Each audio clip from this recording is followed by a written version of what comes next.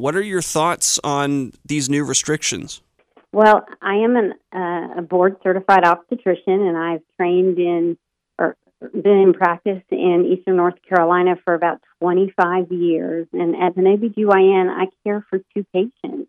I have a maternal patient and a fetal patient, and they both are so important to me. And, in medicine, there is never a place for the direct and intentional killing of another human being.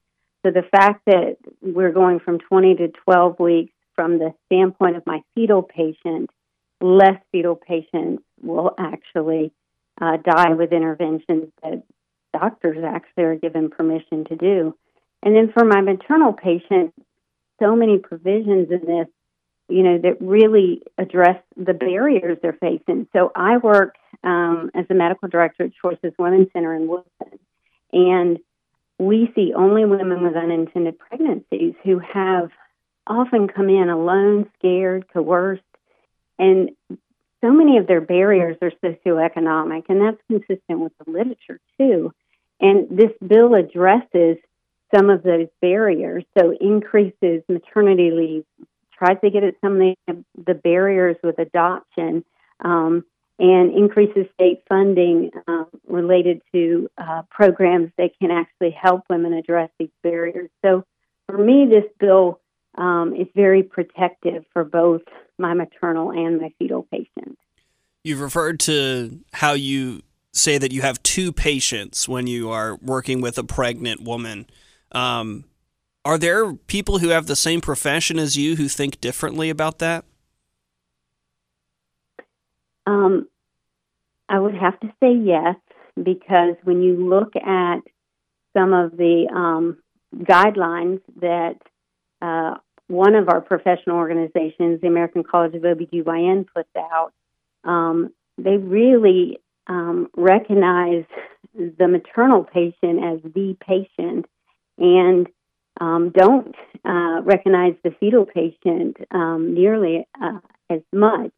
And the sad part is it's oftentimes that patient is recognized if it is an intended pregnancy or a desired pregnancy. But if it is an unintended pregnancy, then it's like that fetal patient goes away.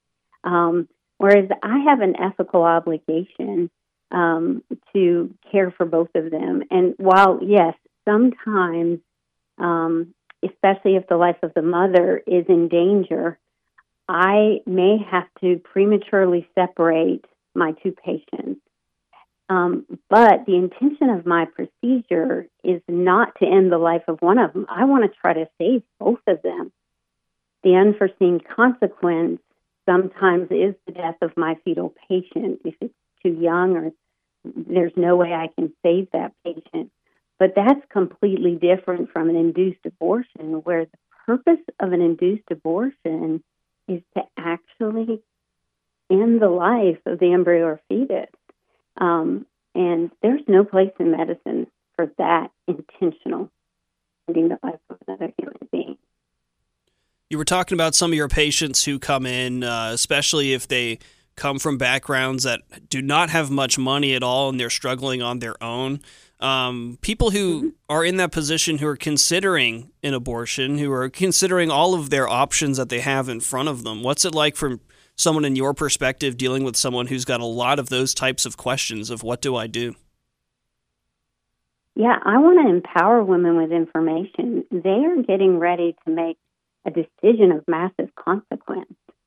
And I want them to be in a place where they have as much information so that they can make a decision that is so well informed that there is an ethical obligation to provide an informed consent. And this bill, sadly, had to include specifically how that needs to be done, because oftentimes that's not done in this setting of an unintended pregnancy. So when they come to Choices Women's Center, my goal is for them to understand the risks and benefits of giving birth, of adoption, and of abortion. My goal is for them to understand fetal development and how far along they are in their pregnancy, and what does that mean what type of abortion. If they choose abortion, would they be having medication versus surgical? So, I think a lot of times, especially when I was giving testimony the other day, the people against the bill were saying, you're making people wait 3 days in order to make decisions. These women arrive like really overwhelmed, and I want them to get to a place where they stepped back, taken a deep breath, allowed the part of the brain that's the thinking part of the brain not to be hijacked by the part of the brain that's called the limbic system that's always looking to protect us from danger, and to be able to really process, holy cow, this is such a big decision. I want to be able to talk to trusted people, whether they're family members, the father of the baby, hopefully, if it's someone they can speak with, and then healthcare professionals. We have client service advocates here who are, can actually help them address some of their needs that are non-medical, because oftentimes what they're saying to us is, I can't afford it. I don't want to stop school.